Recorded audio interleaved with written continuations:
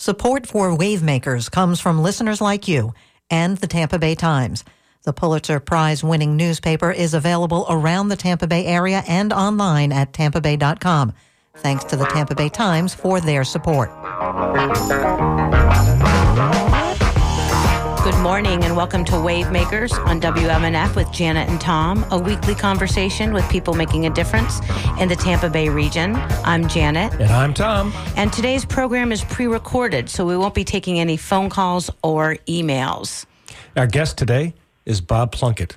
He made waves for nearly 40 years as a gossip columnist at Sarasota magazine. And now, at the age of 78, he's caught the attention of the likes of The New Yorker, The New York Times, and the Paris Review, thanks to the re-release of his 1983 comic novel, My Search for Warren Harding. Welcome to the show, Bob. Thank you. Bob, the headline of the New Yorker article is, one of the funniest, gayest writers is finally becoming famous. There's a lot to unpack there in that headline, but let's start with the statement that you're finally becoming famous. Did you think it would take this long? No, I didn't. I thought it would happen instantaneously 40 years ago, but it did not. So at 78 now, you've been written up in the New Yorker, the New York Times, the Paris Review. Your book is re-released. Prior to this point, which I would say perhaps maybe is the peak of your career, what would you have said was the peak of your career? It's been, been a long one. The peak of my career was working with Madonna, as shallow as that sounds, but that was the most interesting part of it. Now, in what context did you work with her? She optioned the movie rights to my second novel, Love Junkie, which we're not discussing today, but she did. And we had some long conversations about it. She invited me over to her house, and we kind of became friends. It was very interesting. How did you end up working with her? Did you just get a call one day? Hi, this is Madonna? She read the book. She's a big reader. In fact, there's that famous quote of hers when somebody asked her about sex, and she said, "Sex? I'd rather read a book." And she, I think she really would. And for some reason, she identified with the main character. Don't ask me why, because the main character is a very meek, mild housewife from Westchester County. But for some reason, she saw herself in that character and fell in love with the book. But let's talk about your first book, because the first book did get a lot of attention when it was first published. And that must have given you, as you mentioned, the hope that there was going to be more to come after that. So what was that like to have your first book published and to get that attention? Well, you never get enough attention. So I thought the attention I got when Warren Harding came out was, okay, but not enough. And then it kind of died down. And, and I kept writing and published another book and a lot of magazine stuff. So, I was quite content.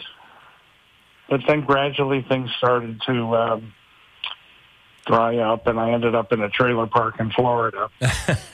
Well, we're going to talk about how you ended up at the trailer park in Florida, but let's talk more about the book, My Search for Warren Harding. We're talking to Bob Plunkett, a Sarasota-based author who 40 years ago, his book, My Search for Warren Harding, was published, and it's being re-released. It's been re-released now. In a nutshell, Bob, tell us what the book is about. The book is about a very pompous and self-centered and rather annoying New Yorker named Elliot Weiner, and he's a college professor in history, and his specialty is Warren Harding and his presidency. And he finds out that a mistress of Warren Harding is still alive and lives in a crumbling old mansion in Hollywood Hills. and he realizes that she probably has letters and memorabilia and stuff from her relationship with Harding, and if he can get his hands on it, his career is made. So he sets off for Los Angeles to do this, and that's what the book is about. And at the time it was published, the Washington Post called it one of the top 5 books of comic American fiction. And I'm curious what you think about being categorized in that way. I mean, when we introduced you, we talked about how this is a comic novel. Did you set out to write a comic novel? No, I thought it was absolutely ordinary fiction. I mean, I was hoping there was some funny stuff in it, but it was not. I did not set out to write a comic novel. No. Were you inspired by comic novelists as you were, growing up, or whatever? Was there a comic novelist that you particularly admired and had maybe influenced your work in a way that you weren't even aware? What really influenced my work when I was growing up were a series of women writers who wrote books about everyday life that were nonfiction. Irma Bombeck was one of them. Betty McDonald was one of them. Jean Kerr. And these were women with a rather sharp sense of humor, and they would tell stories about their everyday lives and their raising their children. And for some reason, I just thought they were hilarious. They are hilarious. And they had an enormous effect on my writing. I wanted to write like they did. And do you feel that you accomplished that?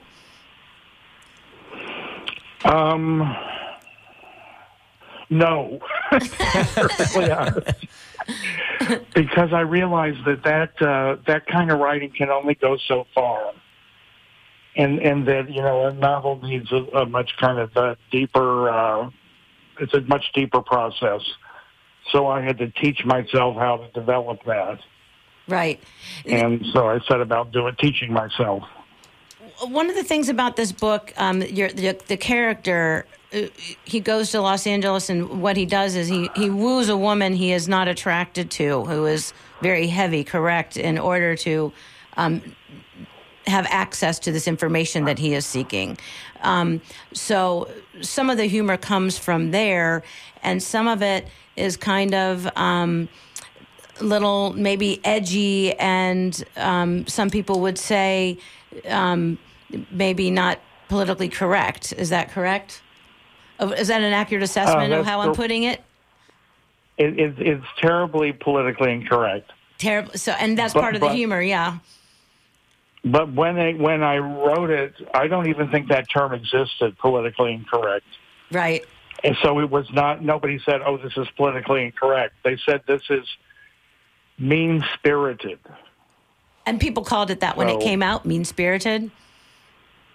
The people who didn't like it, that's what they hated about it. They thought the guy was mean. And other people thought it was amusing. Is it the kind of book that you think might be published these days, or do you think it would be harder to get it published in this time that we're living in? Oh, it would not be published today. I can guarantee you that. Absolutely not. And yet it is being republished. How did that? I know. Isn't it weird? I can't figure it out. So that seems to be okay, but if it was a new piece of fiction, then perhaps they would not be so thrilled to do it. But I am curious, though. The New Yorker referred to you as one of the gayest writers. Did you set out to write a gay novel? No, absolutely not. Because I'm very much in the closet when it comes to being gay. at least at your trailer park. I camouflaged the gayness pretty well. And I did at first. Nobody realized there was a gay element to it at first. Now it's, I guess the world has moved on and they can see it much more clearly. Well, the main character doesn't even realize he's gay, right? Not on any conscious level that he could discuss coherently, no. And so this became, in many ways, a cult classic. It went out of print. I don't know how that feels to have a book published and then it goes out of print. How does that feel, by the way? Oh, it's a shock for a day or so, and then, you realize at least it's not cancer, so you get over it. But how did it come to be that it's now being republished? The book, like you say, did become a kind of a cult classic, and it developed fans, and they would talk about it with each other and post things online about it. And some famous fans, too, by the way, right, Bob? I mean, from what I understand, Larry David is a big fan. Yeah, Larry David was a big fan of it, and Frank Rich, who was, the drama critic for the New York Times for years and years. And also, just as an aside, there also was the one of the creators behind the TV series Succession, which a lot of people are turned off by because there's not a single redeeming character in that entire show. So I find that fascinating that we have come to the point where you published a novel where you really didn't have, you had a very unlikable character, and now that's kind of common on TV, and I don't know. Well, it's common in our lives. Yeah. But anyway, so getting back to, it did become a cult classic, and it did get some followers, famous folks, and not so famous folks, people passing the book around, right? They would find it at used bookstores or whatever. So eventually it found its way to a publisher? How did that work? They some of the, quote, fans, had connections, particularly to a publisher called New Directions, which publishes fiction that's not really all that commercial. It's things like novelists from Nicaragua and people like, they do Tennessee Williams. They do, who's that lady who lived in Massachusetts? Emily Dickinson. People like that, and the people at New Directions really liked it, so they decided maybe this would work. And we watched a reading that you did in New York. They flew you up there. You had a reading at a bookstore. Looks like quite a rapt audience, probably a lot of these fans who had been reading it for years. Tell us about that experience. Yeah, there were two of them, actually, and they were a lot of fun. And just as we were starting one of the readings, there was this girl, maybe she was 20 years or old or so, and she's in the bookstore. And she said, "What's this book about Warren Harding?" She wasn't there for the reading. And she said, "Well, I'm related to Warren Harding." She was some great niece or something. So I was so excited. And so I was so excited that she left. So Did you frighten her? You never knew who was going to come to one of your readings. To what extent is there an element of historical fiction to this novel? All of the Harding stuff, and I should explain that there's a lot of historical narrative in it, so that chapters of it read like a history book of the Harding presidential administration and his private life. And all of that is true. It has been altered a little so that I don't get sued, but basically all the historical stuff in it is true. And why the interest in Warren G. Harding? It was just one of those things that I got obsessed with years and years ago. But he did have a fascinating life. He was a total nonentity, and he ended up president of the United States. I'm not going to draw any analogies, but he was very much the Trump of his day, only not anywhere near as clever as Mr. Trump. Interesting. And now, Gordon Lish, was he your editor at Knopf? Yes, Gordon Lish was a famous editor at Knopf. Yeah, famous editor. And a friend of mine is a novelist named Ann Beattie. she showed him the book, and he kind of fell in love with it, and he was the first editor of the first edition. And your experience with that, editing with such a well-known editor, what was that like? Some writers have a great relationship with their editors, and others not so much. How did it go for you? He kept saying, I don't know why I'm publishing this book. It's not literature. And that was a little off-putting. But then he would say, however, this is a lot harder to do than literature. So that made me feel a little bit better. And as far as changing things, he changed 5 words. Holy cow, that's got to be a record. Do hardly any editing at all. And your book did get quite a good reaction.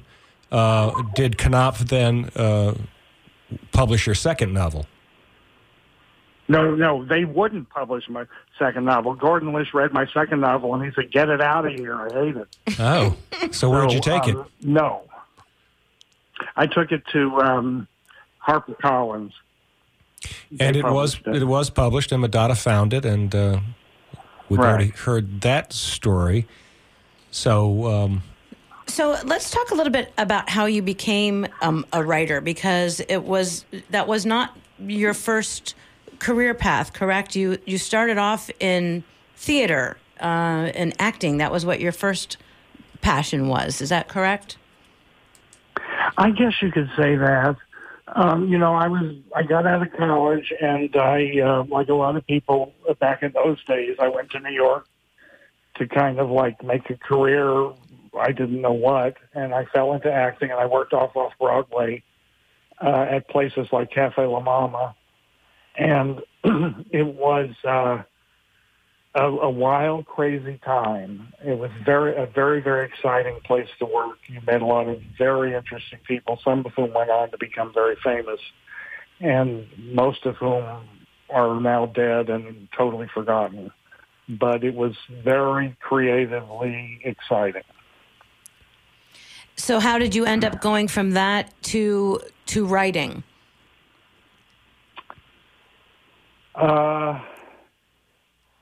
I had a day job at a place called the New York State Council on the Arts, and we gave out grants, state grants to arts organizations, and I would have to write long reports about the financial situation at the Metropolitan Opera. And for some reason, these just came out so funny that we'd have meetings and everybody was in stitches reading my financial reports. That doesn't happen very often. No. So I realized maybe I'm onto something. So I decided I should try and take this a little more seriously and figure out how to write a novel. And you were writing that in your spare time at night, or how did that work? You go to coffee shops? I started writing it in my spare time, and then I decided to take a big gamble. I quit my job. I got on unemployment. And I every day went to the reading room of the New York Public Library and wrote. Wow, that's and lots of things have been written there. Robert Caro famously has done a lot of research and writing at that library. Yes, and you could see all the wannabe writers sitting there working on their novels. Yeah, yeah. But the plan sort of worked, amazingly enough. And then you've lived all over the world. You were born in Texas, but lived all over the world. How did you end up in Sarasota? What brought you to Sarasota? I was looking for a place to work on my second novel, and my brother had been living in Sarasota, and he was moving, and his house was going to be empty, and I thought I'll go there for 3 months and do a little work. And I came here in 1985, and I never left. So that's how I ended up here. And you wrote a gossip column for Sarasota Magazine for 40 years, and you called that Mr. Chatterbox. You were called Mr. Chatterbox. Now, the name Mr. Chatterbox did come from a comic novel, correct? Yeah, it comes from Evelyn Waugh's book, Vile Bodies. Mr. Chatterbox is a continuing character, and various people become Mr. Chatterbox at different times in the book because they always get fired for doing something wrong. So 40 years as Mr. Chatterbox, you've had some interesting experiences there in Sarasota, one of which involved Catherine Harris, who at the time was not the Florida Secretary of State, but she was soon to be the Florida Secretary of State. She wasn't even a legislator. She was a rich housewife? I don't know. Sarasota socialite? How would you describe her, Bob? A rich Sarasota socialite. Yeah. No, she had not gone into politics. And in fact, I asked her to appear in what was, in effect, a little nightclub act I was doing. And she was like the Vanna White character who would come out and just assist me and help me out. And she'd never really been on a stage before, or she'd never really done any kind of public speaking or anything like that. And she kind of took to it, and it kind of started her career. Well, she did do a chicken dance, did perform a chicken dance. Yes, and she did a chicken dance. She did a chicken dance, but to a certain extent, we could say that maybe you're responsible for Catherine Harris's political career by giving her the opportunity to speak to an audience and finding herself comfortable with that. Yes, and Catherine and I are still good friends. And the chicken... I like her tremendously. I don't judge people by their politics. There was a lot of interest in a videotape of that chicken dance, I understand, during the 2000... Yes, I had a videotape of the chicken dance, and during the contested election... When Catherine Harrison was the Secretary of State, yes. President of the United States. Yeah. The National Enquirer found out that I had a tape of her doing the chicken dance, and they wanted it very badly and offered me a lot of money. And if you'd seen the videotape and watched Catherine do the chicken dance, your first thought would be, I don't want this person deciding who the president's going to be. So I felt very guilty about embarrassing her, so I kept it to myself. And we ended up with Mr. Bush as president. Now, you don't judge people by their political party. I respect that very much.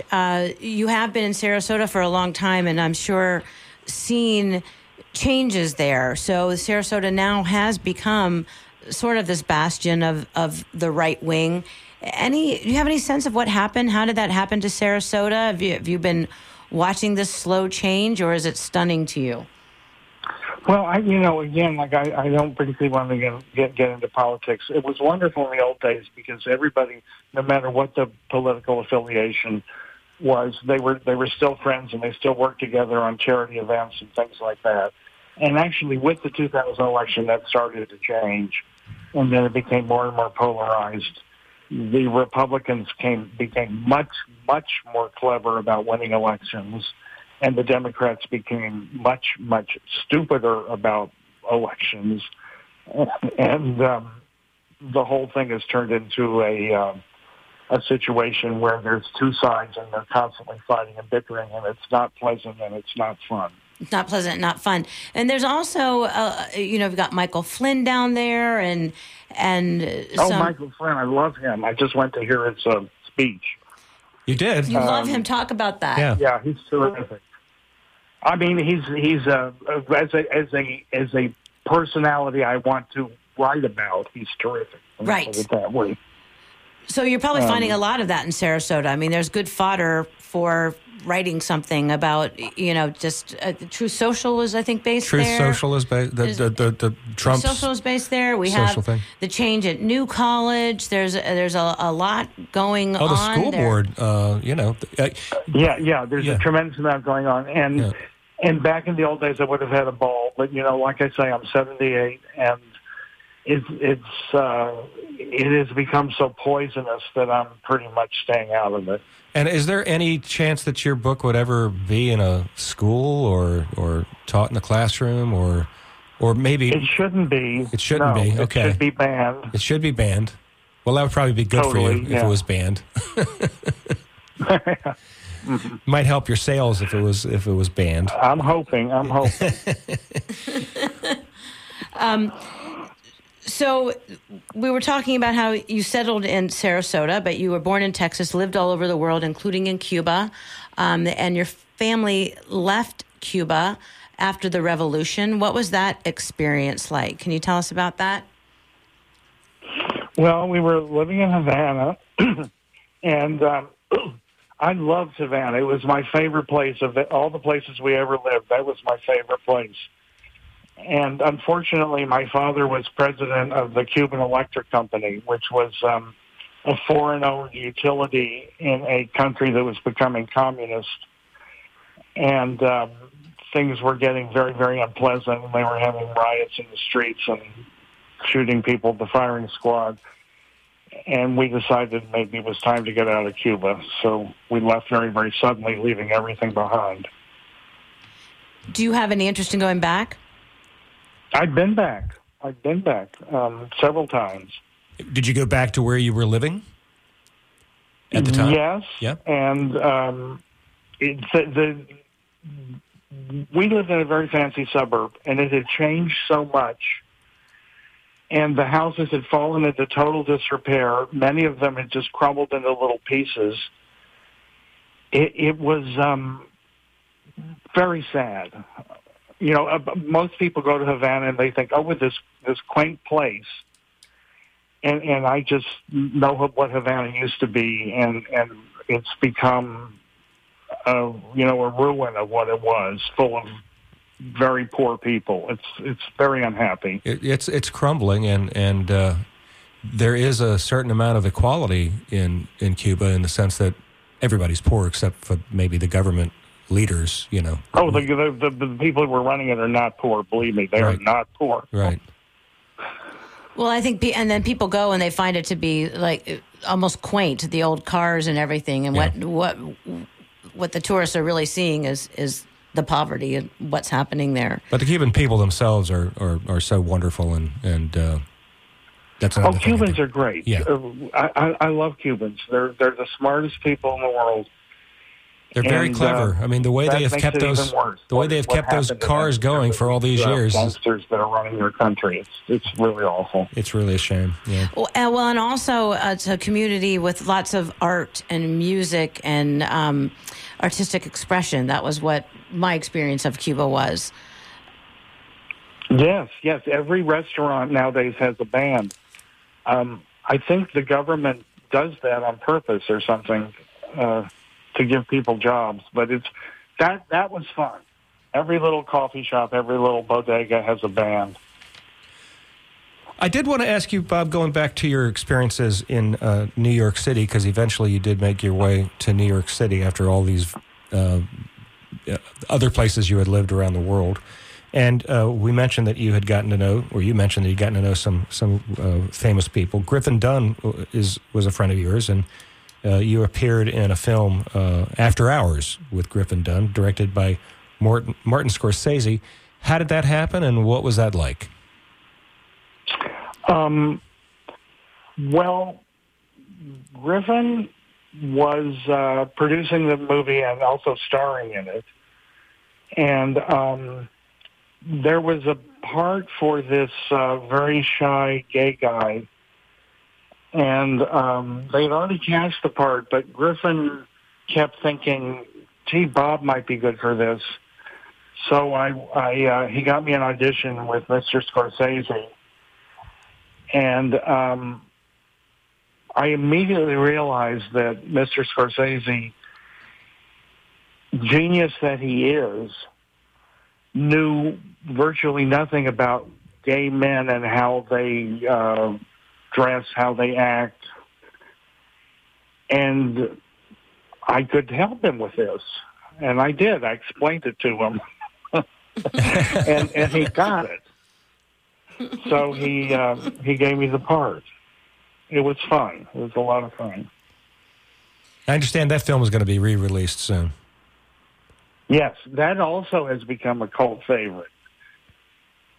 When it was first released, it got kind of mediocre reviews, and now it's considered a real classic.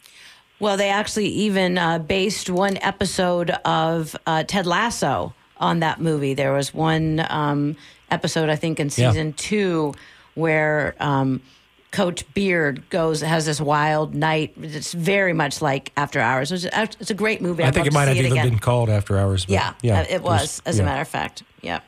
So it's.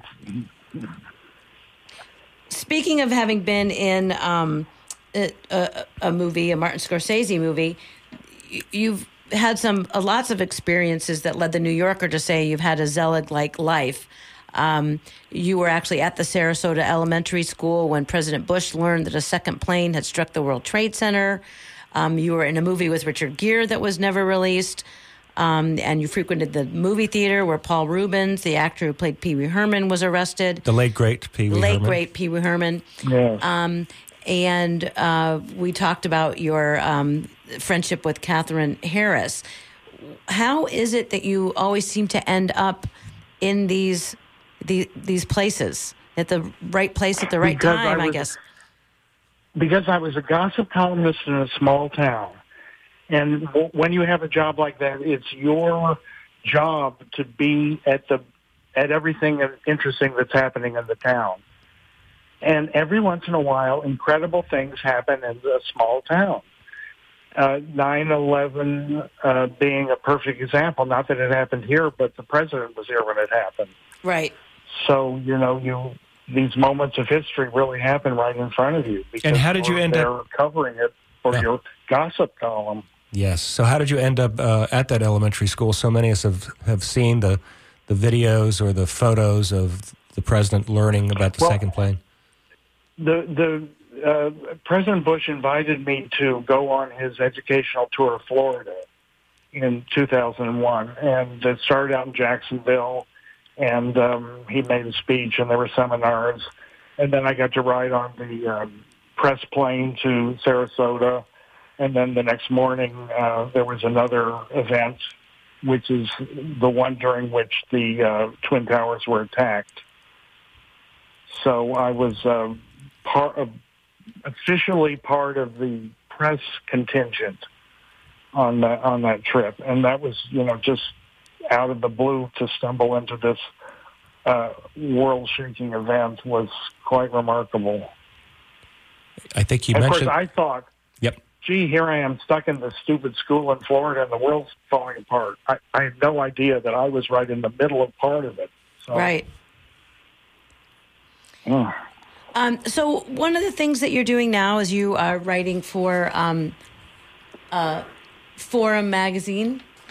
That is the magazine of Florida Humanities. And you wrote something recently about the summer issue that's out now. You wrote about living in a trailer park. Tell us about trailer park living. I don't think most people think of a trailer park as a place where an acclaimed writer would be living. Well, it's where poor acclaimed writers live. I've become fascinated with them as a social situation and the kind of people who live here and the way they work. And that's very, very interesting. But believe me, if I had a whole lot of money, I would probably be living somewhere else. But as a place to live, the one I lived in anyway is very, very nice. It's gated. It has beautiful winding streets. Everything's very well manicured. There's 2 swimming pools. So I'm doing fine living-wise. And the sense of community, is there a from what I read in the article that you wrote about it, there's a real sense of community that you get in a trailer park community or a manufactured home community. I think we call it trailer park. That's almost like a prerogative or a pejorative. No, they don't like yeah. that, but still, that's what people call them. And there is very much a sense of community because most of them are retired people who've lived somewhere else, and then they retire to Florida and they make friends with the neighbors. And it's a very closely knit situation, and everybody takes care of everybody else. So But, from that point of view, it's very satisfactory. And you feel you're being watched out for, and if there's a problem, the neighbors help. And you were actually relocated from one manufactured home community to another after Hurricane Ian. You had a pretty scary experience there. What was that like? Yeah, when Ian happened, when was that? That was a year ago, September, the end of September, or it will be a year ago. Yep. I was living in Englewood in another trailer park, somewhat similar to this one, and it was hit directly by the hurricane, and the trailer was pretty much destroyed, and I sold it as is and moved here, and that wasn't much fun, I'll tell you. Did you evacuate, or did you try riding out the storm at home? I tried riding out the storm until it became clear that I better get out of there quick because things were blowing into the trailer and the roof was blowing off. So I got out of there. But then I came back the next day and had to live in the ruins of the trailer without electricity or gasoline or food for 5 days. Wow. Because I couldn't go anywhere. You were stuck. You were absolutely stuck. Absolutely stuck, and you all had to depend on each other because you didn't have a lot of. There wasn't help coming immediately, right? It was slow to come. There was no help. The police never showed up. The fire department never showed up. FEMA never showed up. The National Guard never showed up. The only people who showed up were the Baptist churches, and they would bring around food, and you would say a prayer with them, and they'd give you some food, and I was eternally grateful. But the other people who showed up, you write in that article, were your neighbors. Oh, yeah, and the neighbors, I was a little standoffish from the neighbors until this happened. And then we had to solve this crisis together. You know, we had to get the trees out of the street. We had to figure out a way to keep surviving. So we all became best friends. And it was you saw a very good side of human nature. It was nice. It was very nice. And part of what you write about in that article is about just the history of the trailer parks and how not trailer parks, but mobile homes, trailers, how they've evolved over the years from what they started. I think the back in the 40s, 30s when they first came out. So you have a nice history of how those trailers evolved. You do write quite a bit about architecture, at least for the Forum magazine. Tell us about that. Why the interest in architecture? Where's that come from? And is that something that you've studied or? That comes from my folks. Okay. And I can't explain it. They were architecture freaks. And, you know, we were always moving around, so we were always looking for a house. We must have lived in 10 or 12 different houses. And my folks were very fussy about where they lived. They always wanted a nice, fancy house. And they ended up hiring a famous architect named Ricardo Legarreta, who's a Mexican architect, to design them a house in Mexico City, which was beautiful, beautiful, extremely modern house. So it's like in my DNA. Huh. And yet you're living in a trailer park. What would your parents think of that? They are dead, thank God. Not that they're... They don't have to see it. They would be appalled. That's pretty funny. So you're writing next. I hear about Cinderella's Castle. Is that correct? You're going to be writing about that for Florida Humanities? I just finished it, and it's all wrong. I have to totally rewrite it because of the governor and what he's doing with Disney and, you know, the site. And it's just, I just want to write a nice story about Cinderella's Castle, but it's turned into this big political event, and it's very difficult to make it work. So, what could you possibly say about Cinderella's Castle that might be offensive to anybody? You cannot explain it unless you get into the culture war situation. Because I don't know if you've been following what's going on with the Bibbidi Bobbidi Boutique. Have you? No, I have not followed the Bibbidi Bobbidi Boutique. I know the song Bibbidi Bobbidi Boo from Cinderella, but no.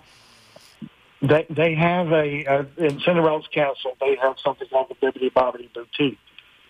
And if you're from ages 3 to 12, you can go there and get dressed up like a princess or a knight. And it's very expensive. It's like $200. And they do a makeover. The problem is, if a boy wants to get dressed up like a princess, they will gladly do it. Now, in the present situation in Florida, that is playing with fire. Right. So, and that is what's happening in the Cinderella Castle. So, it's like the whole thing has been, now it's a big mess about sexualizing children, transgendering children. It's very sad what's going on. Interesting. And, of course, no big deal for a little girl probably to be dressed up in knight's clothes. I don't know if any of the girls would actually want to do that, because between you and me, the princess outfits are much, much nicer. Nice outfits. Probably way more comfortable. Pardon? Probably way more comfortable as well. Did you go to Cinderella's Castle and spend some time in there checking out the architecture? I've been there enough to not to have to go back, because one of the things I shouldn't say about Forum magazine is that they're very cheap about expenses. Mm-hmm. Well, that's okay. So, you can say that it's a nonprofit. They need to be cheap about expenses. We should probably mention that. Janet works for Florida Humanities. She edits. She's edited some of your stories. Janet knows. Yes. Well, they are a nonprofit, and they don't have a lot of money to spend, but yeah. I thought you could stay at Cinderella's Castle. Didn't there used to be you could actually spend the night there? I thought that was an opportunity. Yeah, there was an option. They took that. There's a rather tacky-looking hotel suite hidden there, and it was theoretically built for Walt Disney. And they used to let people win prizes, and then the prize was they got to stay in the suite. But they don't even do that anymore. And I really wanted a tour, and they wouldn't do that. Disney's very uncooperative at the moment. I think they have too much on their mind. Yeah, definitely. They're under a lot of pressure, let's face it. Yes, they are. Yeah, I know you don't I know you don't want to talk about politics much, but you as somebody who is, it's gay, it must bother you what's happening right now in the country and in the state of Florida. Is it troublesome to you, or do you just not look at it, compartmentalize? That's a good question. I'm so old that I've seen people's attitude toward gayness go from, it's been everything. It's been totally demonized. Your family would disown you, and then it became acceptable, and now you can even get married. It's like this crazy pendulum that's always going off in some different direction. Am I unhappy about what's going on now? I mean, it's disgraceful, and it's being done for very craven political motives. So, I guess so. But gay people are amazing. They're very, very adaptable, and they're not going anywhere. And, and they keep fighting and creating wonderful lives for themselves. Well, I mean, and it was in your lifetime that men, I believe, were arrested for wearing women's clothing. That was illegal. Yeah. Yes, it was. You're absolutely right. It was. And, I think that's how the whole Stonewall riot began, is that they started, the police went in there. And I was living in New York at Stonewall, and I remember, the drag queens used to hang out on the steps of St. Veronica's Church, which was down the block from Stonewall, and they couldn't wear dresses on the subway because they would be arrested. So they'd get to St. Veronica's and change their clothes in the lobby. Yeah. And then hang out on the church steps. And, and as awful as that sounds, it was kind of fun. It was, you were outlaws. It was exciting. Mm-hmm. But sometimes people were arrested. When I was in college in Norfolk, Virginia, a friend of mine was a drag queen, and he got arrested outside of a gay club. He was in his car, and he was taken to jail. He was literally arrested for wearing women's clothes. Yes. But also, at that point in New York, there were artists like Candy Darling and Jackie Curtis, Holly Woodlawn working. And, they were drag queens in the most amazing way. And, enormously talented artists. And things were starting to change. They were definitely starting to change. And you were seeing how drag was could be incorporated into art, and how amazing these people were. The bravery they had to do that. Well, and then interesting what you have now, which is funny, is in terms of drag, like Harry Styles. I mean, he wears dresses. That's a thing now. It's a fashion statement in a lot of ways that men are wearing, dresses and skirts and dressing, it's more androgynous in terms of how people dress. So such a contradiction. I don't think men look good in frilly clothes. It's just me, but I just want to say dresses are comfortable.